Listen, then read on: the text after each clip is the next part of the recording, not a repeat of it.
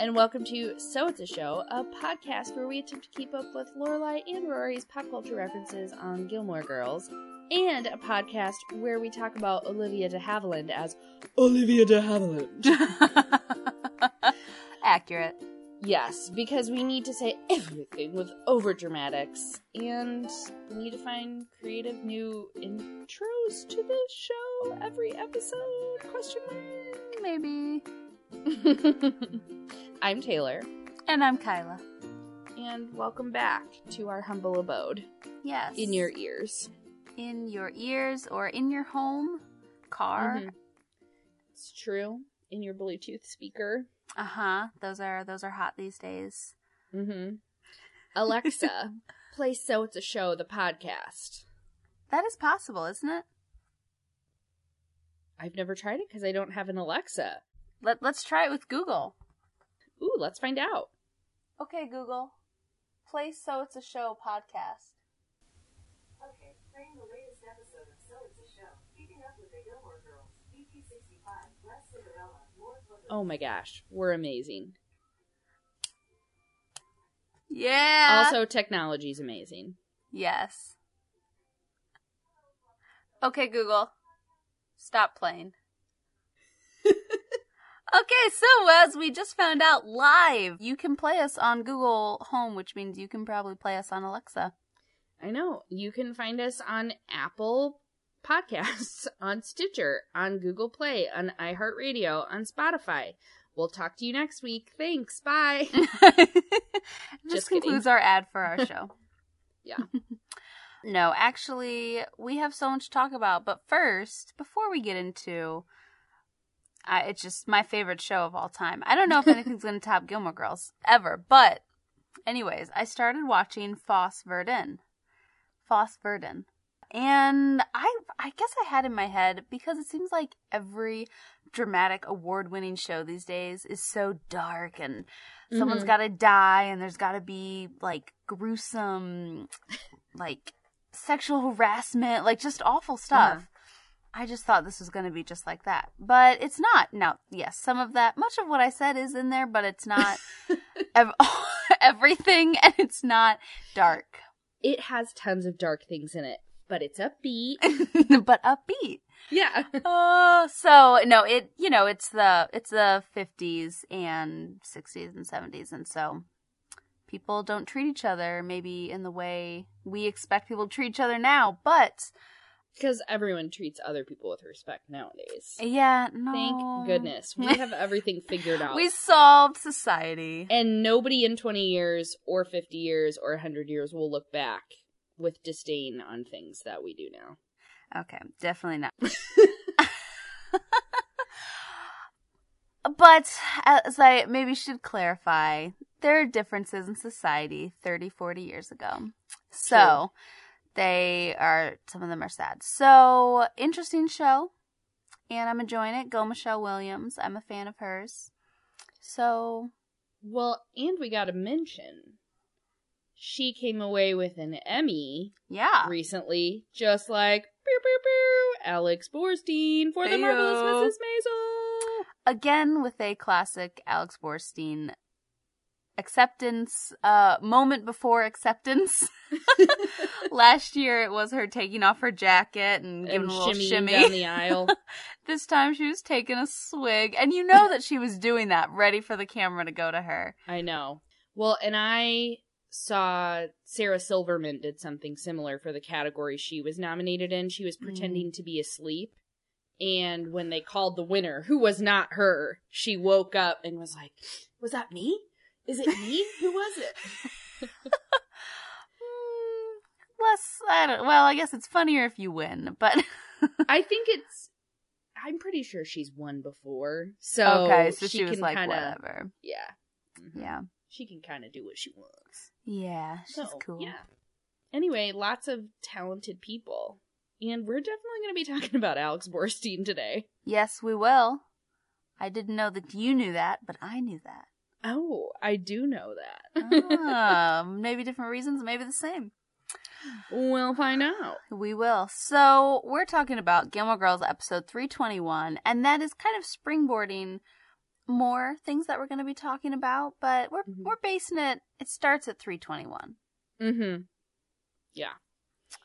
The episode of Gilmore Girls we're talking about today, in conjunction with a few others, we'll get to those later, is Gilmore Girls 3:21, Here Comes the Sun, doo-doo-doo-doo, which aired May 13th, 2003, right around graduation time. Which is perfect because the summary of this episode is, while Rory frets over her last term of finals before graduation, Jess finds himself in Venice, California, where he rejoins his dad and meets his live-in girlfriend and her book-loving daughter. Which seems like it's setting up more interesting plot lines that could potentially go into a spin-off TV series that never happened. Nope. And that is why we got the live-in girlfriend, as she's described, as April's mother. Yeah, Yay. well, the same actress, but not really April's mother in this context. Correct. Yes. Same actress, different roles. We're pretending they're not the same person. Yeah. Much like Kirk is not Mick. Or is Mick Kirk? You just don't know. Much like the harpist is not Miss Celine. Exactly. Who is happens to be in the she's kind of a part of this episode, right? Yeah. So Alex Borstein, man. Yeah, so what was happening in this episode? While most of the episode does follow Jess in California, and I actually do find that to be a pretty interesting part of the episode. I think it's a cool story turn for Jess. The pop culture reference we're talking about today is in the Rory storyline. The Rory line, you might say. In which she is getting ready for finals, and Emily says, Rory, I need you to come over and help me pick out what I'm going to wear to your graduation, which is definitely top priority, but is really just a sneaky way. I say top priority, sarcastically, of course. It's a sneaky way for Emily to just spend more time with her granddaughter, because she's a doting grandma who loves her granddaughter. And when Rory comes over, lo and behold, someone is there assisting Emily with her fashion choices. It's stunning. Really? Chills. I've got chills. Turn for me, dear. Oh, it moves. It just moves. Ginger Rogers always insisted her dresses move just like that. Ginger Rogers, well. Of course, she didn't have your legs. Oh, Celine. Hey, Grandma. Rory, I'd like you to meet Miss Celine. She's been our fashion consultant for years. Oh, well, how do you... Oh, my God. It's Audrey Hepburn. What? You're Audrey Hepburn in Sabrina. Just a waif with eyes. Thank you. But even prettier. Yes, without that ridiculous affected accent. For years I kept telling her, Audrey, get a speech therapist. She was very stubborn. Oh, Celine, I love this one. Yes, I had that exact suit made in mint for Mrs. Walter Cronkite just last week. A darling woman, yes. We've been friends since the Big Bang. Now, you guys know that this is just a casual graduation, folding chairs on the grass. There's going to be grass. Well, yeah, it's going to be outside. Oh, you cannot wear green around grass. I learned that from Tova Borgnine the hard way. Go try the red one on. Red goes wonderful with nature. All right. I'm going to try the gray linen. Yes, with this white silk shirt. Oh, very nice. Yes, I had that exact shirt on Jimmy Stewart the night before his colonoscopy. He came through it clean as a whistle. And later in the episode, Miss Celine graces other characters with her presence. Miss Celine. Oh, my God, it's Natalie Wood. Look, Sabrina, it's Natalie Wood. Oh, Miss Celine, I can't believe it. You're still working. Oh, yeah, I tried to retire once. Olivia de Havilland wouldn't hear of it. Well, how are you? How's Mrs. Walter Cronkite? Lovely. Thank you for asking, Natalie. But before we get ahead of ourselves and talk about this episode, Miss Celine shows up in two other key Gilmore Girls scenes. Yeah, she does. And by key, I mean delightful, not plot-moving scenes that we really enjoy. Just people always need to be dressed, and they need to hear names dropped. So it's important in that way. Mm-hmm. So here she is, reappearing in Season 5, Episode 12, Come Home. Ah, Emily, wonderful timing. Please start with the Oscar de la Renta. Susan Hayward never wore anything but de la Renta in her final days. Clark Gable never knew what he was missing. Oh, he was a cad, but the crease in his pants was immaculate. Oh, my God, it's Natalie Wood. Hello, Miss Celine. You look wonderful. Olive oil on the inside and on the outside. Anna Magnani taught me that. What do you think? Whatever you want, Mom. Lorelai, you're my maid of honor. I need your opinion here. Well, I kind of like that one, or even the one next to it. I'll try them both. You'll try them all. You know, I had the worst row with Dietrich once. I told her, Marlena, until you actually become a man, you must try dresses on like a woman. And that means all of them. Oh, my God, you're Mary Martin. Take it off immediately. Oh, dear. Here, try this one on her. You know, I'm trying to decide whether to go with a hat or some sort of headpiece, or whether that's too much. You know, when I was dressing Marilyn for her wedding to Arthur Miller, I told her, I said, Marilyn, wear a flat hat on your head. It will remind him of a book.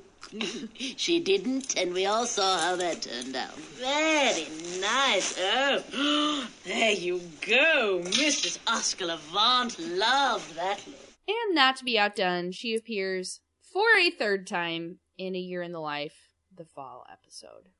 Lorelai, I need to finish pinning that dress. I don't want you to lean over and have your Deanna Durbins tumble out in front of the clergy. Just 1 minute, Miss Celine. Lucas, you are next. We need to make sure that suit hugs only the things that need hugging. Kirk Douglas taught me that. That and the horror. My suit's fine, Miss Celine. You know, from here, you look a little like Mr. Eli Wallach. I met him on the set of Baby Doll. He was all about the method. He would say, don't you look at me. I've got to save my erotic energy for Carol. If that's what Kazan wants, that's what Kazan will get. So Miss Celine, kind of a big deal, seems to know a lot of people. Yeah, you might say so. So do you think we should cover, I don't know, maybe 15 of the people she knows?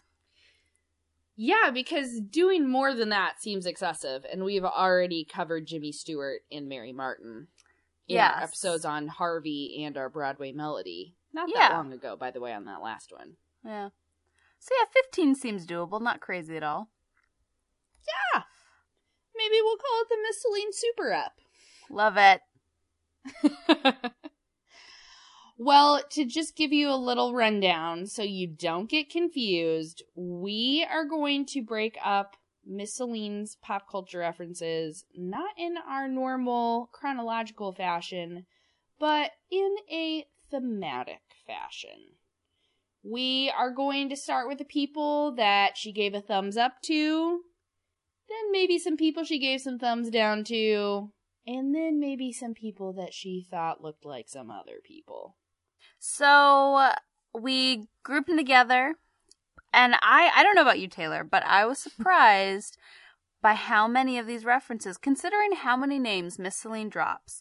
I was kind of going in expecting, okay, yeah, these will be people who were alive around the time when Miss Celine would have been in her prime, and so yeah, she'll just reference them because they're from the same time period.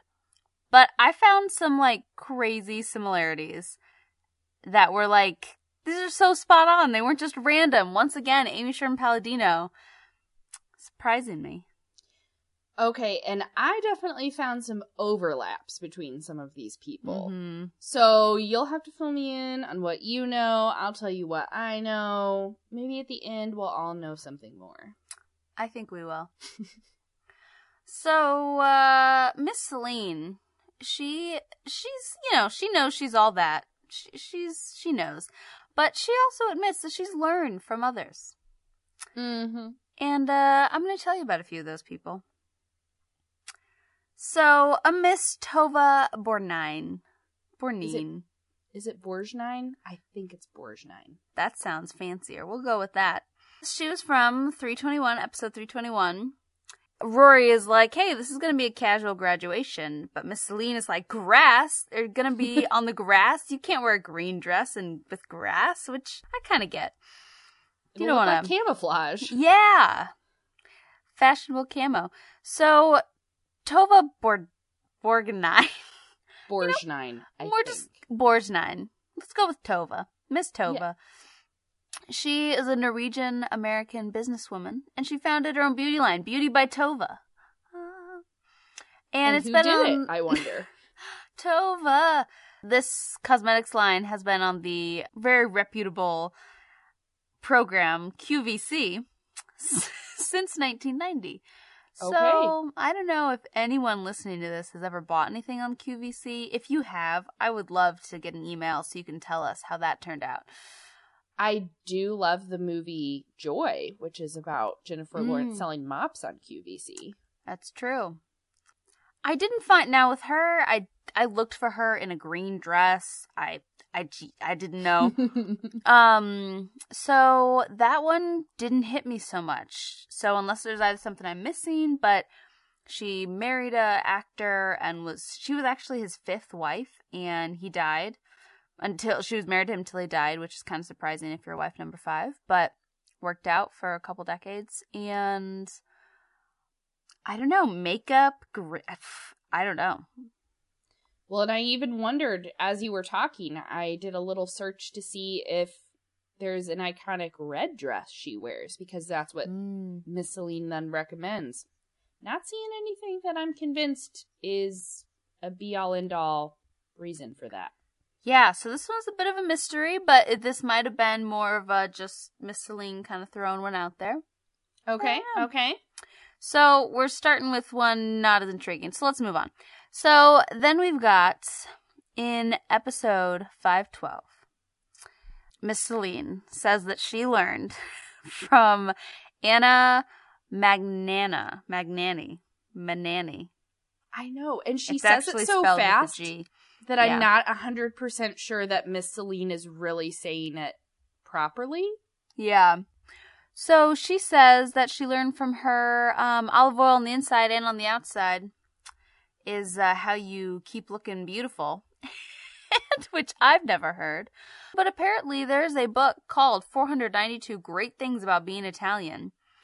And it's about Italian Americans and how awesome they are and things that are unique to them. And Anna Magnani is in it. Anna Magnani, whatever, is in it. And the book says, the liquid's healthful properties are said to extend to the complexion, according to actress Anna Magnani.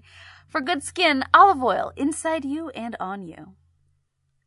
Alrighty. So she was quoted in that book for that. And she was an Italian stage and film actress, won the Oscar for Best Actress, playing a Sicilian widow in The Rose Tattoo. So, olive oil, inside and out. It worked for Miss Celine. I'm up for it. I cook with it a lot. Maybe I'll be set for life. I don't know. Alrighty then. Did she learn anything else from anyone famous she name dropped? You know, she did. From a Mr. Kirk Douglas in A Year in the Life, Fall, who is a pretty handsome man, I'd have to say. When she's telling Luke, or she calls him Lucas, you're next. You need to make sure that suit hugs only the things that need hugging. Kirk Douglas taught me that. That and the horror. So, Kirk Douglas, he looks fine in a suit, but his parents were Jewish immigrants, so he definitely could have known the horror because it's a Romanian or Israeli dance where you dance in a circle.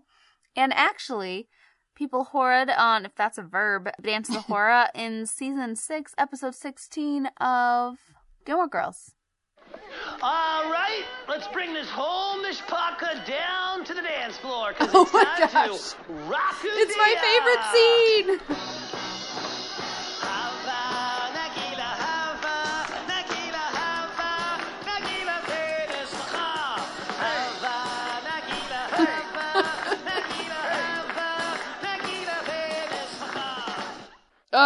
I love when Hep Alien plays at bar mitzvahs. She's great. They're so good at it. So the hora, apparently important dance in Gilmore Girls. It's important to Miss Celine. It's important to Hep Alien. Yeah. Apparently important to the Paladinos. Yeah. So the last person who Miss Celine kind of learned something from, this is a mystery, and you'll quickly realize why I couldn't even fully research it. So Miss Celine says she needs to finish pinning Lorelai's dress because she doesn't want Lorelai to lean over and have her Deanna Durbins tumble out in front of the clergy. So I imagine that she was using Deanna Durbin, that she was referring to Lorelai's breasts as Deanna Durbins. As did I. Uh-huh. So for obvious reasons, Googling my research had to be a little limited. Scary place. Yeah, because it was trying to give me all sorts of things that I didn't want. I wasn't image searching though, just in Google. And so I was trying to figure out, why would Deanna Durbins be slang for breasts? She was, in 1946, just to give you understanding, she was the second highest paid woman in the United States, just behind Betty Davis. Oh. And in 1947, she was the top salaried woman. So, her career went up, but then it declined kind of quickly after that. But she actually turned down a Broadway role as Eliza Doolittle in My Fair Lady. Interesting. Yeah. But I found some footage of her wedding. She seemed perfectly encased. I'm so not there's no sure. history of Deanna Durbins spilling out before some clergy? Yeah, which again, my research, I could tell it was giving me some fake links. I see. So it's kind Don't believe everything you read on the internet, kids. Yeah. So that one, it's a little bit difficult to research unless I'm going to click on scary things, and I don't. So I am not sure if I couldn't find anything about her having a slip or anything. So no Janet Jackson moments. No, I mean, she wasn't flat-chested, so maybe she had bigger breasts for that day. I mean, it's hard for me to say because body types change, over the years. And fashion silhouettes change, so it's kind of hard to... Yeah. But I was just staring at photos trying to see. Sounds like Lorelai and Rory in season 1. Yes! Oh my gosh. Your boobs are way bigger than mine. That is not true. Yes, it is. Your boobs are totally bigger than mine. You're crazy. Do you want to measure? So again, that one was a mystery. If you want to research it, or if you already know, let us know. Or if you're Deanna Durbins, let us know. How'd you get that? And so yeah. And now the dancing is kind of random, but it's mostly the style that she cares about. And I feel like she had a few maybe style icons who she looked up to. Oh yeah, get ready.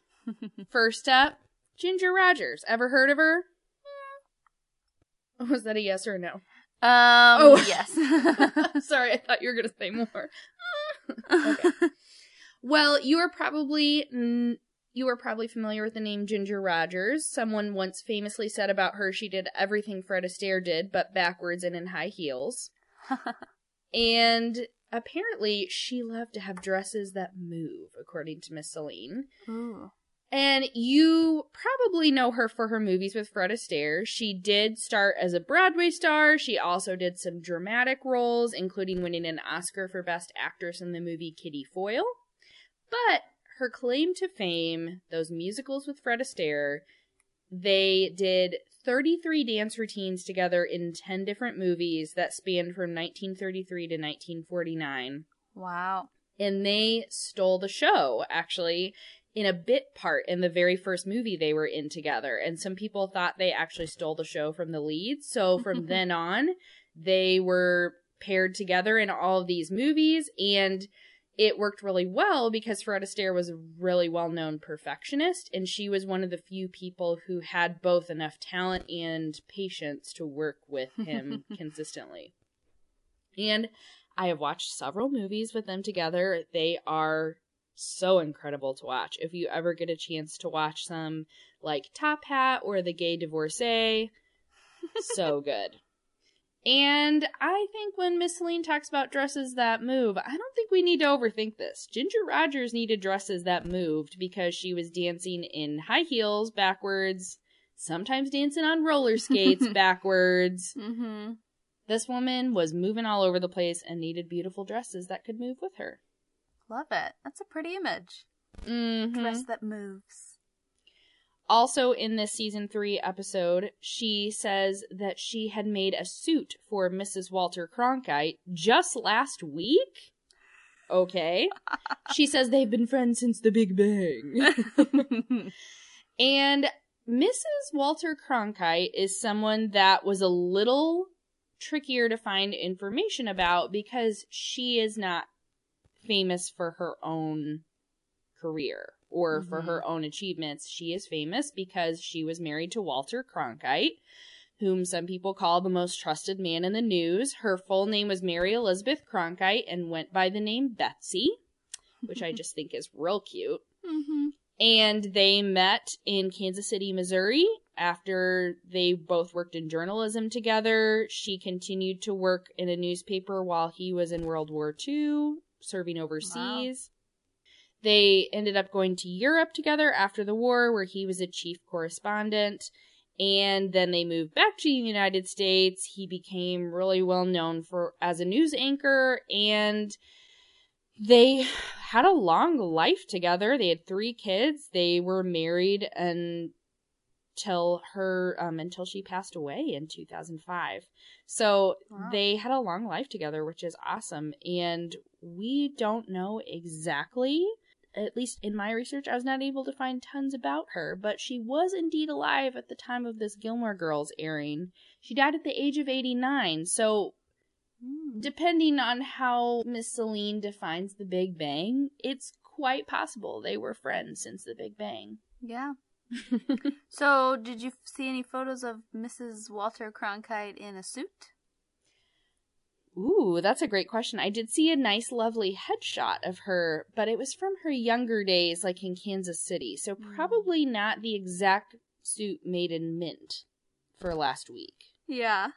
Mm-hmm. I was not able to confirm this, but... Interesting. Mm-hmm. Jumping ahead a little to the season 5 episode we were discussing, we have 2 more style icons we need to discuss that she name drops. Susan Hayward and Clark Gable.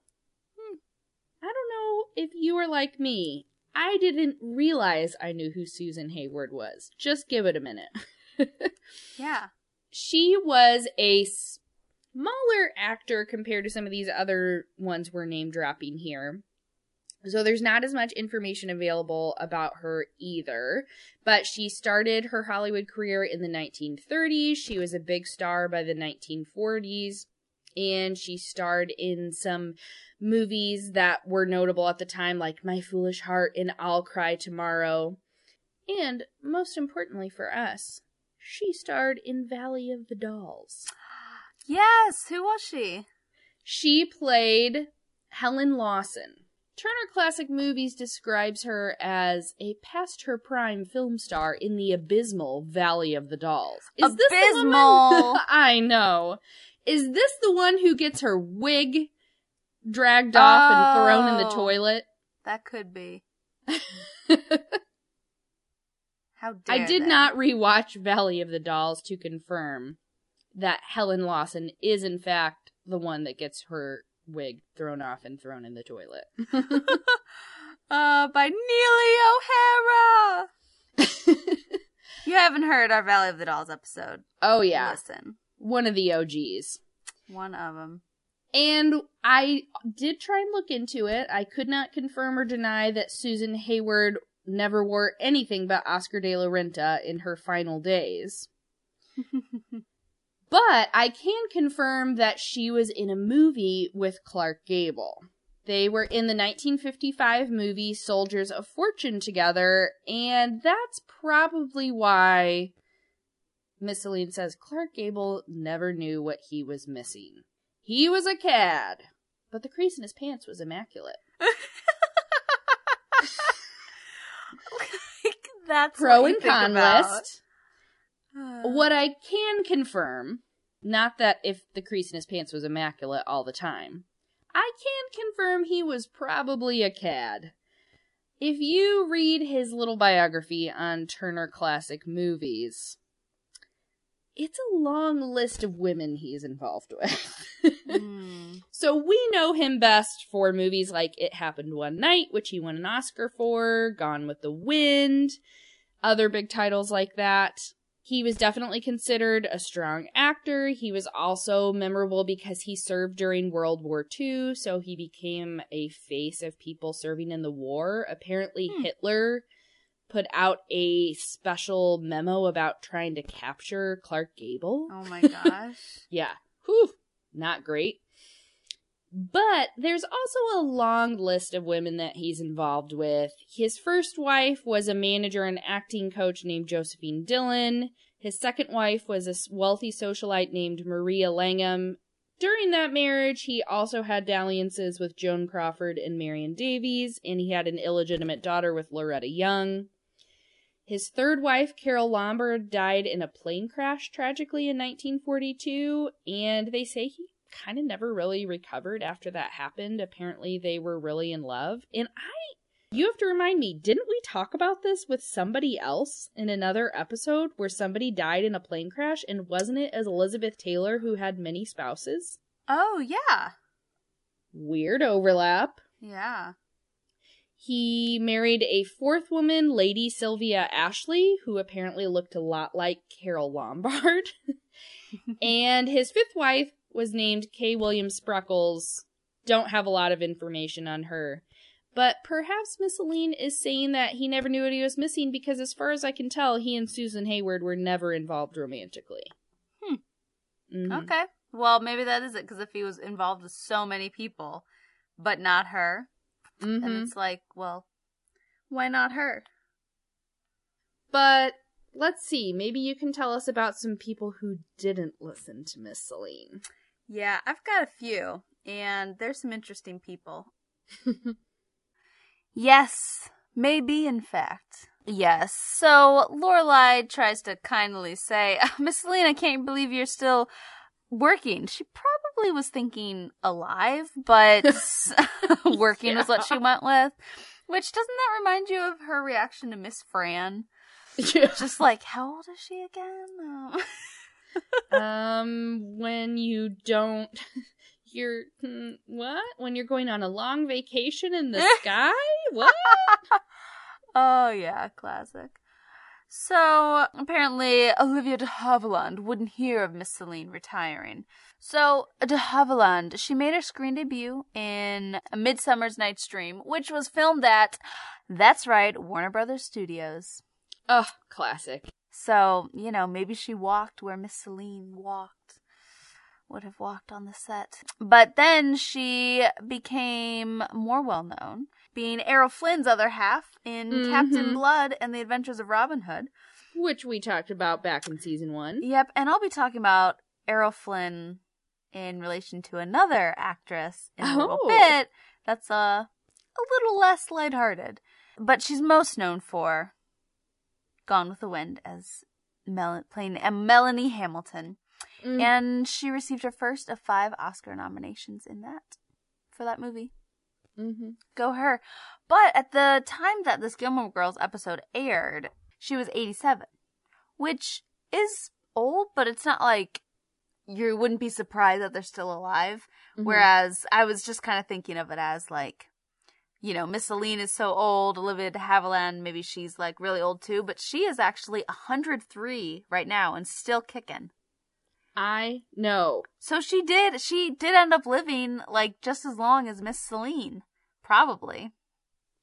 Well, and who's to say how much longer Miss Celine has in her? Yeah.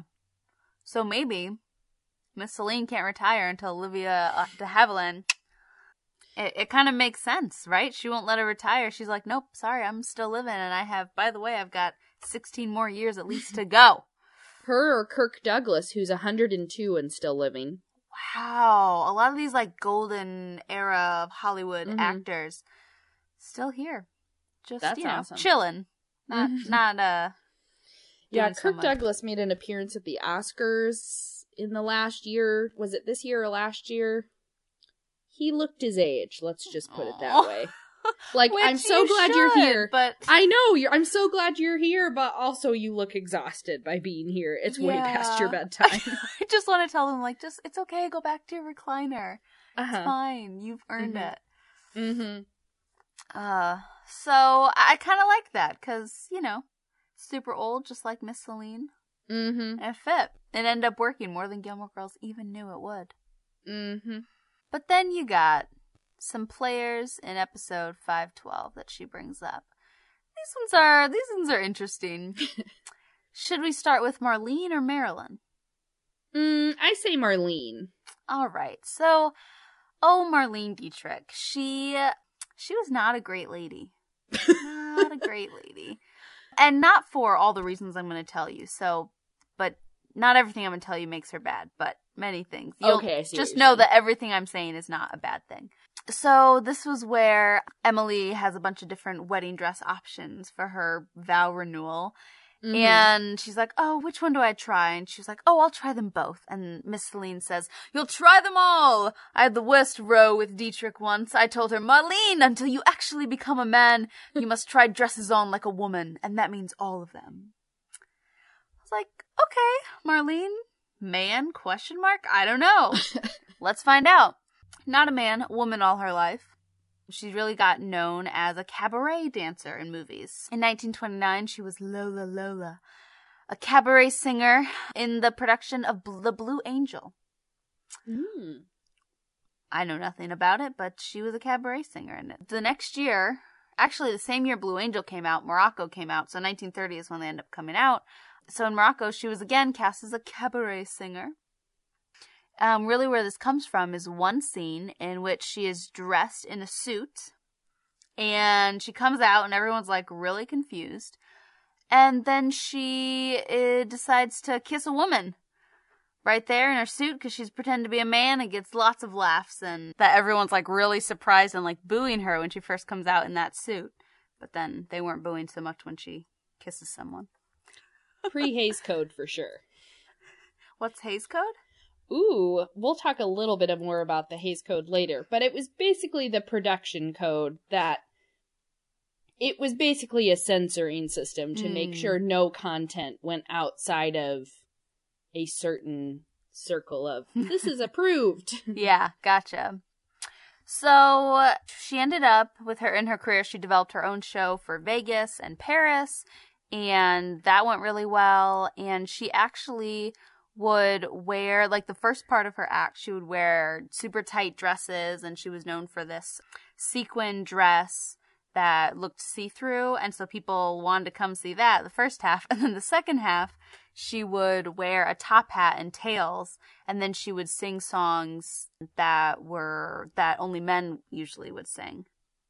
So she did, even in like after this movie, she would dress like a man, but also she was bisexual. So that was, part of it too, is seemed like she was comfortable kind of messing with the gender roles, which is very unique for that time. Well, at least as far as showing up in movies and things. Mm-hmm. But she had many affairs. Now, rumored, not all of them you can totally confirm, but on her list is actually Errol Flynn. Okay. And actually before Errol Flynn's wife. So she got both the Flynns, a couple of Kennedys, including JFK. And she was actually married to her husband, though, until his death. And she lived with him and his mistress for years. And she was a bad mom, though. There's an interview with her daughter. It's just really sad, like putting her daughter in an unsafe situation with a woman. So she's not good, not a good person. It seems like she and Errol Flynn probably had some war stories to swap. Yeah. Don't meet the man whose heroes. Autobiography was My Wicked, Wicked Ways. Oh, so maybe they fit together that way. So, yeah, but it seems like she had issues, passes on to her daughter, just sad, kind of. So, and certainly I'm sure with her, struggling with, with sexuality or gender roles, like that is not an easy time for her to live her life. So yeah, so she was an interesting one, but interview with her daughter. It's just kind of sad. So sad that you can like see someone up on a screen, but behind the scenes they're like really struggling and hurting people. So, but all that to say, Miss Celine was spot on in that she would dress like a man often, but she never tried to become a man. But upbeat. Well, should we talk about one more couple of people that did not take... Well, I guess one person didn't take the advice. 2 people were impacted. Yeah, so Marilyn Monroe and Arthur Miller. This was Marilyn Monroe's longest marriage. Big old 5 years, so good job, question mark? Sounds like it could have lasted longer if she'd just listened to Miss Celine. Yeah, Miss Celine said, Marilyn, wear a flat hat on your head. It will remind him of a book. She didn't, and, well, see how that turned out. So, Arthur Miller was Marilyn Monroe's most serious husband. He was a noted playwright, and so she kind of liked the idea of being tied to someone who's taken more seriously. Because she was a sex symbol. You know, that's what she was known for. She didn't. She wore a little, like, whoopee veil thing. So it wasn't like it was round. It was just over her head. And there's that. But I think it totally fit that she wanted to make him think of a book, because the whole mystery about their marriage was about how different they were, that he was serious, smart, and she was, you know, crazy Marilyn. Don't have to explain that. And so Miss Celine was like, make him think of a book, you know, make him look at you like you're smart. Maybe is what she was meaning. But she didn't do that. And it didn't pay off, apparently. Yeah, all because of the veil. But Amy Sherman-Palladino has not stopped thinking about Marilyn and Arthur's marriage, because our Emmy Award-winning character, Emmy Award-winning Alex Borstein in Marvelous Mrs. Maisel Season 2, Episode 8, drops another Marilyn-Arthur riff. No one's bringing up my bags? No, it's a motel. You want them, you go get them. Right. Okay. Do not look at me. Fine. I'm gonna go down to get the bags and carry them up myself. After all, this trip is about trying new things and expanding my horizons. It's bags, not a threesome with Marilyn Monroe and Arthur Miller. So, you know, Marvelous Mrs. Maisel, a little more crude than Gilmore Girls, but I couldn't find anything, not that I was going to look too hard, about a threesome between Marilyn Monroe, Arthur Miller, and other people, but that episode of Mrs. Maisel was based in 1958, and their marriage was between 1956 to 1961, so they would have been married at the time, which is also curious that Susie would mention a threesome with them when they are married. I'm not really sure, but maybe that's just Susie's crude way of speaking. That would be consistent with her character. That would be. So, lots of interesting people. Wowza. Well, we've got one last group of people to cover, and boy oh boy, this Miss Celine Super Up is getting super. We are almost done with packing it in. Are you ready? I'm ready. These are the people that Miss Celine thinks are still with her, are someone that she is talking to now, / people she worked with in the past. Ayo. For example, in this episode in season 3, she greets Rory with, "It's Audrey Hepburn and Sabrina, just a waif with eyes," and told Audrey to get a speech therapist. Well, I have to tell you, friends, I was so excited to talk about Miss Celine this episode because I am an Audrey Hepburn fan. Big fan. Are you? Yes.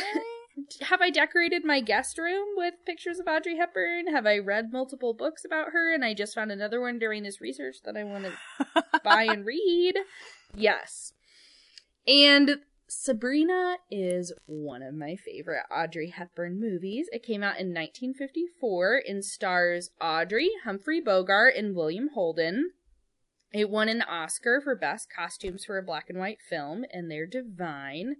Controversial, though, about whether they were designed by Edith Head or Hubert de Givenchy. That's a story for another podcast. It was also nominated for 5 more Oscars, including Best Actress for Audrey Hepburn. Nice. And she had already won once for Roman Holiday. Look at her go. I decided to rewatch this movie this weekend just because I could and because I own it and I really like it. And one fun detail I had never noticed before, but Humphrey Bogart's character went to Yale, just like Rory. Love it. Mm-hmm. And this movie is just divine. It's a Cinderella story. It's Humphrey Bogart and William Holden playing rich, wealthy brothers, which I realize is redundant, but they're that rich and wealthy. They both fall in love with Audrey Hepburn's Sabrina. Oh, I have seen this movie. You have? Yeah. Good. She's the chauffeur's daughter, and it's so romantic and sweet. Yeah. Okay, but do go on. I just realized that I've seen it. Well, and her description of her as just a waif with eyes is actually fairly accurate. But there are some things in her background that contributed to that.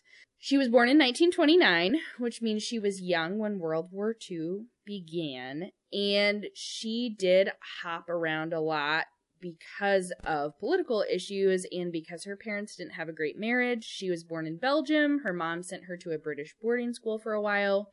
And then her mom, after her parents separated, moved their family to the Netherlands to avoid World War II, thinking that it was a neutral country and that they would be safe there. But the Germans invaded, and her mom had actually been a fascist previously, but once she actually saw how fascism was being lived out, she changed her political views and joined the resistance against the Nazis.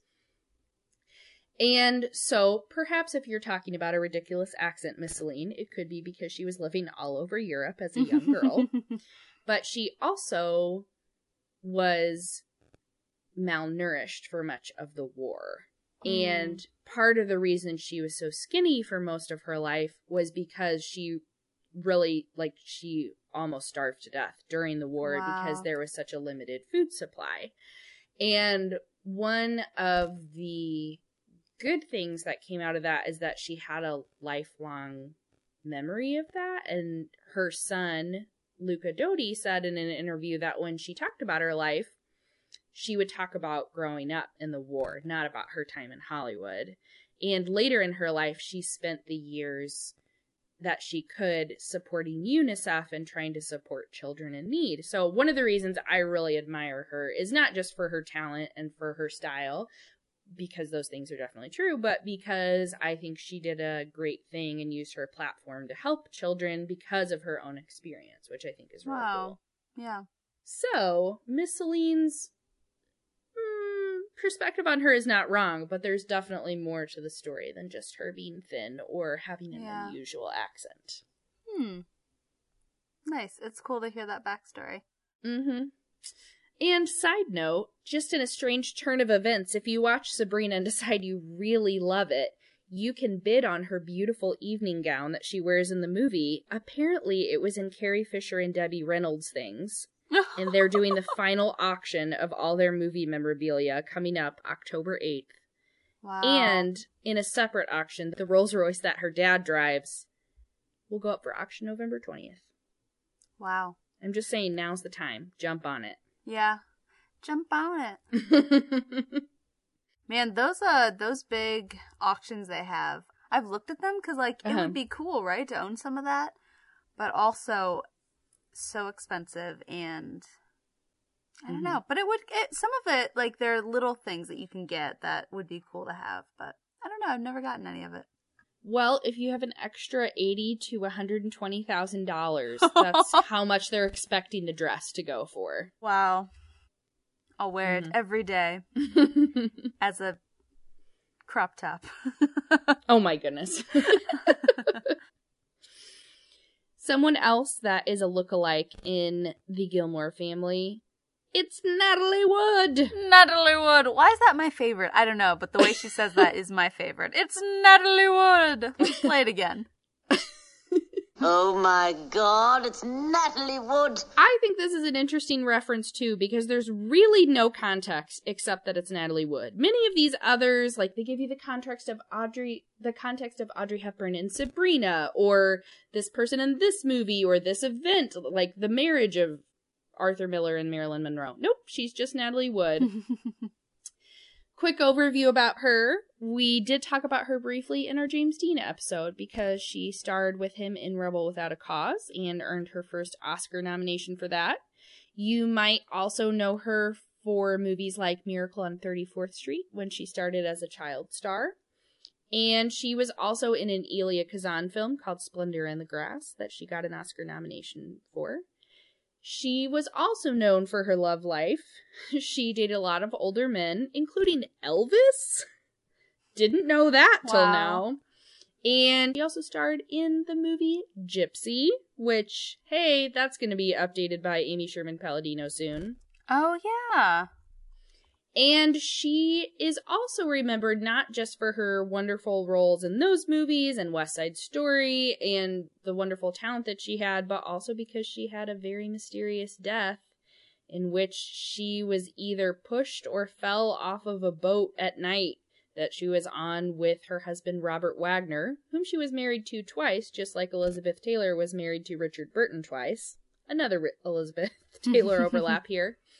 And Christopher Walken was on the boat as well, that she was in a movie with him. And they actually have just recently reopened a case looking into it. Oh, I do remember hearing about that. Apparently in 2011, they said that they were going to reopen it. And then again, early last year, 2018. Wow. So people just can't get over this. We don't know what happened, but apparently, Lorelai looks a lot like Natalie Wood. I don't know if I really see it. I see some similarity. I see Audrey Hepburn and Rory more than I see Natalie Wood and Lorelai. Yeah, but maybe the eyes, something in the eyes. Two more lookalikes we got to talk about. Mrs. Oscar Levant apparently looks a lot like Emily. I had to do a little digging. Another person who's a little more difficult to find information on. Miss Celine likes her obscure name drops. But we are probably not talking about Barbara Smith Waddell, because she was only married to Oscar Levant, the composer, for a year. We are almost certainly talking about June Gale. And just some fun facts about June Gale. She was born a twin, and her birth name was actually Doris Gilmartin.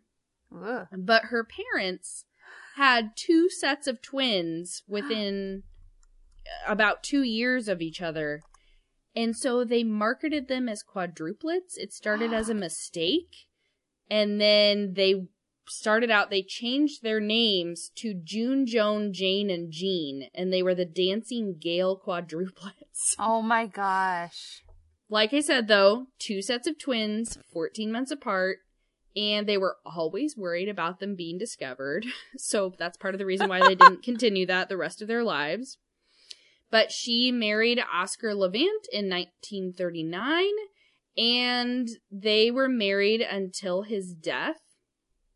But apparently they had kind of a tumultuous marriage. She was known as very loyal and supportive of him, but he apparently had some mental health issues that were not being addressed, and it was difficult to live with. He had chronic hypochondria and acute mood swings, and she was also raising their 3 girls, and so they were known to have physical battles, emotional tirades, separations, reconciliations, and both had suicide attempts.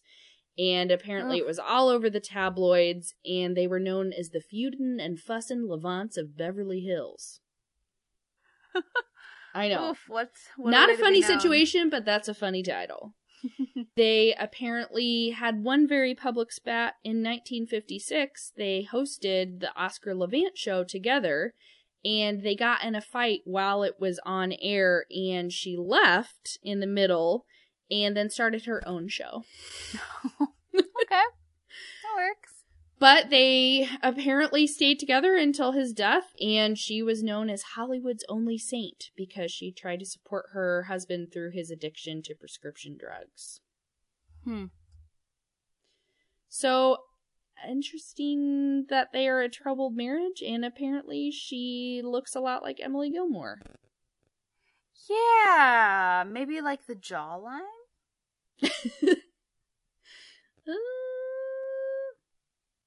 I can see some similarity, maybe in the eyebrows and how she has them put together. But the she does have a lovely smile. Mm-hmm. Yeah. Alrighty. I can see some similarity. But Yeah. I don't know if I would necessarily peg her as an Emily. Now, when you pull up some pictures of her in Dirty Dancing, though, I can definitely see some similarities. Yeah, looking at a black and white photo, because they're all black and white photos of June Gale, that helps too. I definitely see some similarities. I think that makes sense. Okay. Miss Celine's eyesight isn't too far off. Alright, I've got one more pop culture ref for you that Miss Celine drops, and it's going to be tying in with some other ones we've already talked about today. Ooh. Let's talk about the movie Baby Doll, directed by Elia Kazan and starring Eli Wallach and Carol Baker.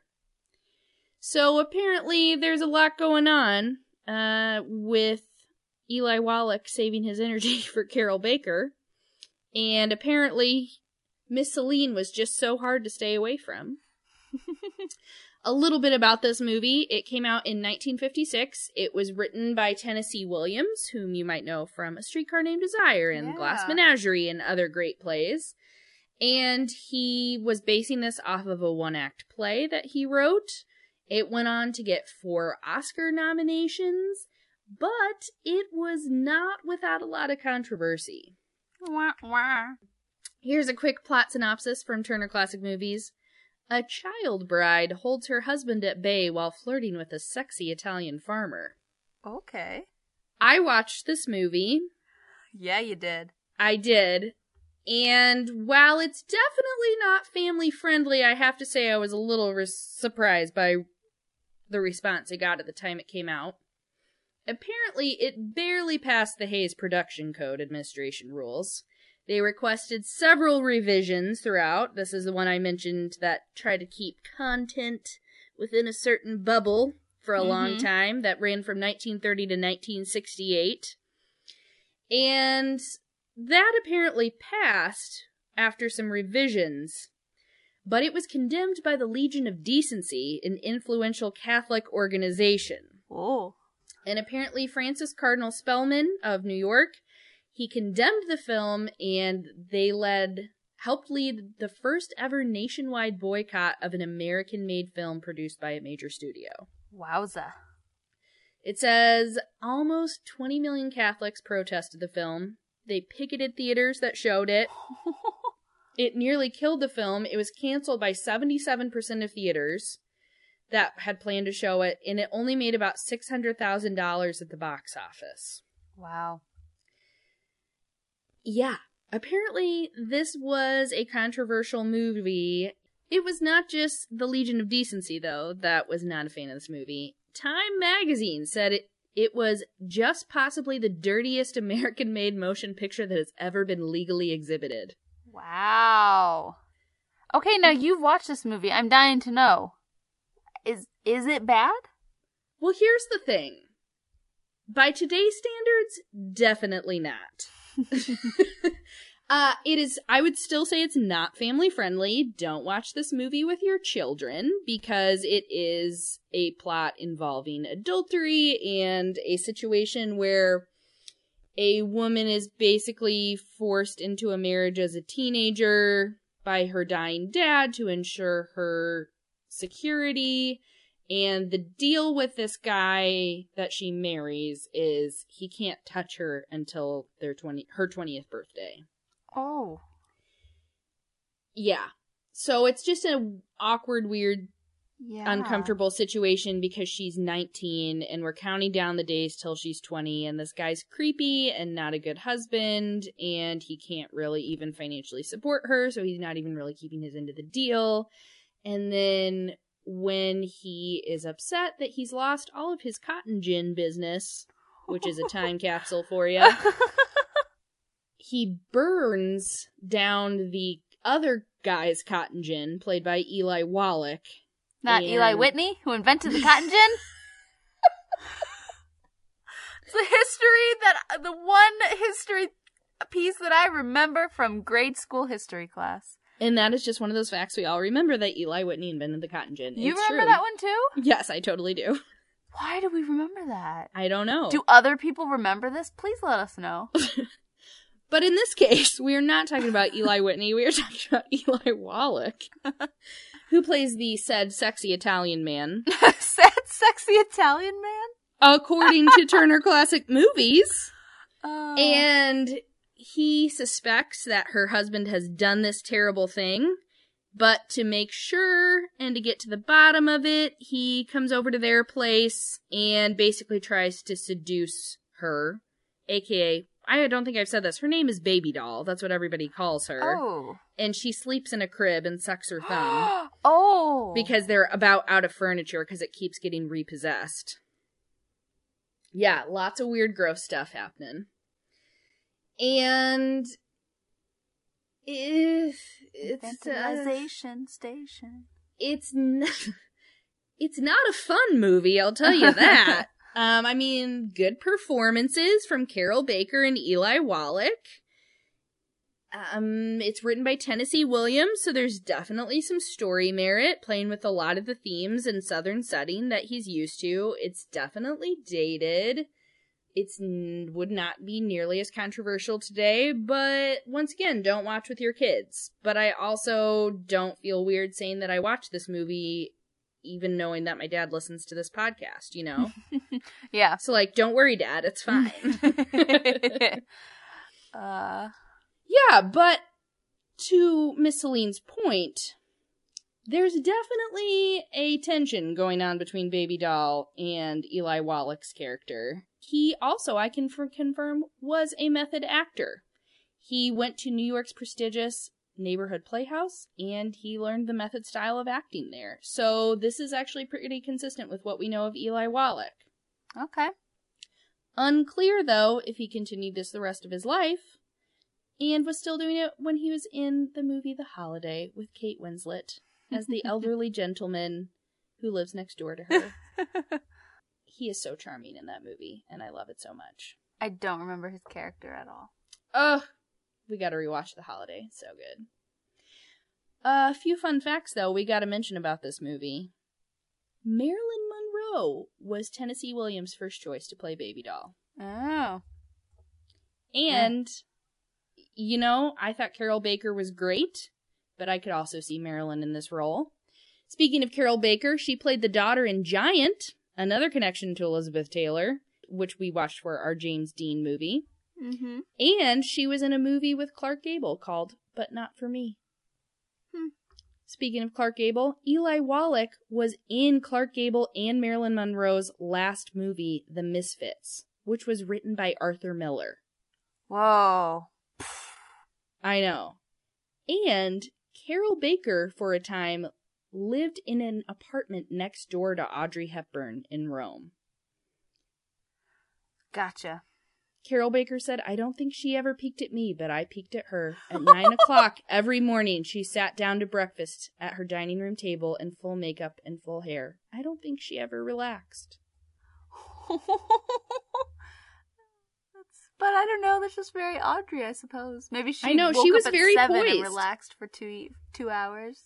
Well, we didn't get into all the details, but both her parents, Audrey Hepburn's parents, come from a very elite background, and apparently her mother very much ingrained manners in her. That was very important to her as a child, or as Audrey was a child. So, do you think Eli Wallach looks like Luke? Watching this movie, I could definitely see some similarities. I would not have picked it out of a hat, though. Oh, I don't see it at all. The mustache kind of makes it... I mean... I feel like it's an insult. I do not totally see it. Except that they are both light-skinned man with dark hair. Yeah, I don't see similarity. Oh, creepy screenshots. I know, this movie is creepy in gross ways. Okay. Yeah, I don't see it. But you know what? That's okay, because I would say most of these references made a whole lot of sense. A few kind of mystery outliers, but for the most part, Miss Celine, she's legit. I don't think she's just a name dropper. I think she knows her stuff. Yes, but a few questions that occurred to me while we were doing this research. We did make, for your background listeners, we did make a little chart to try and show the times all these people were alive and active. For one, most of them were pretty active during the 1930s and 40s. Also, we have a known situation where Miss Celine is calling people celebrities' names, and those people are not actually those celebrities. Well, but she's just saying that they look like them.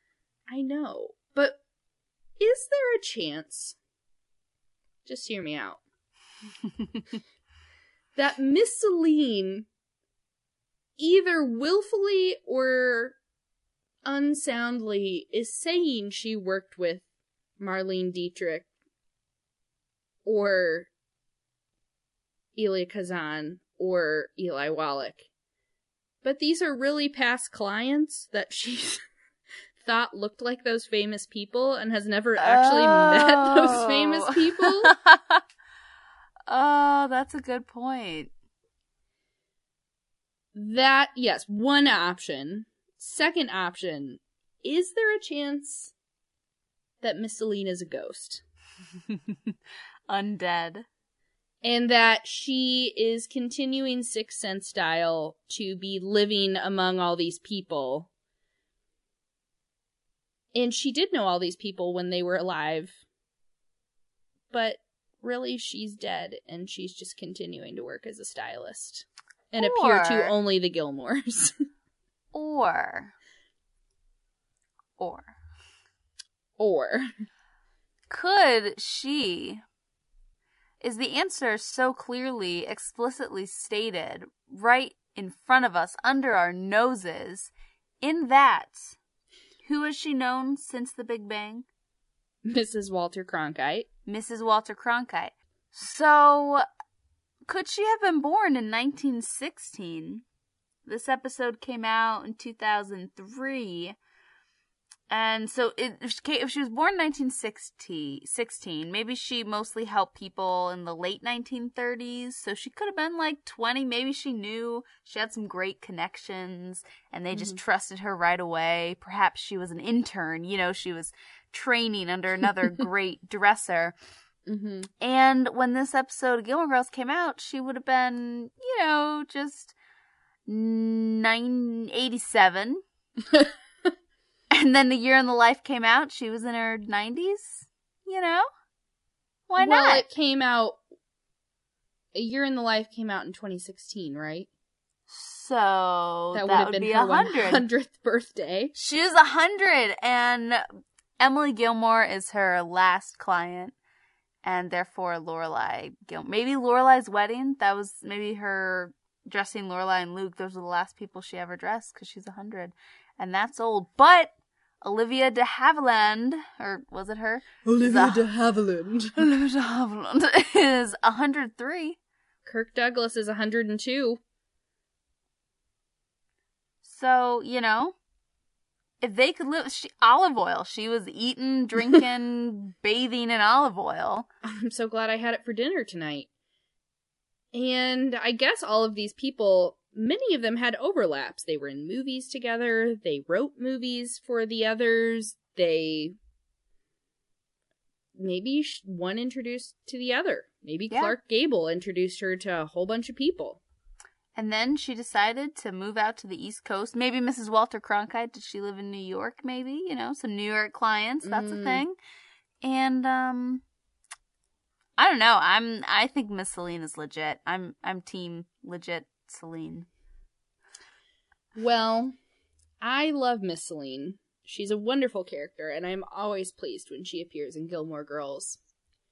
I'm not 100% convinced she's the real deal, but I do think she's great at her job, so who cares? There we go. She picks out great clothes, she's a lot of fun, and she makes you feel like a famous celebrity. So what's to go wrong with that? What's wrong with that? I agree. So, Taylor? So, Kyla? And that's our show? That's our Miss Celine Super App! Woo! Miss Celine!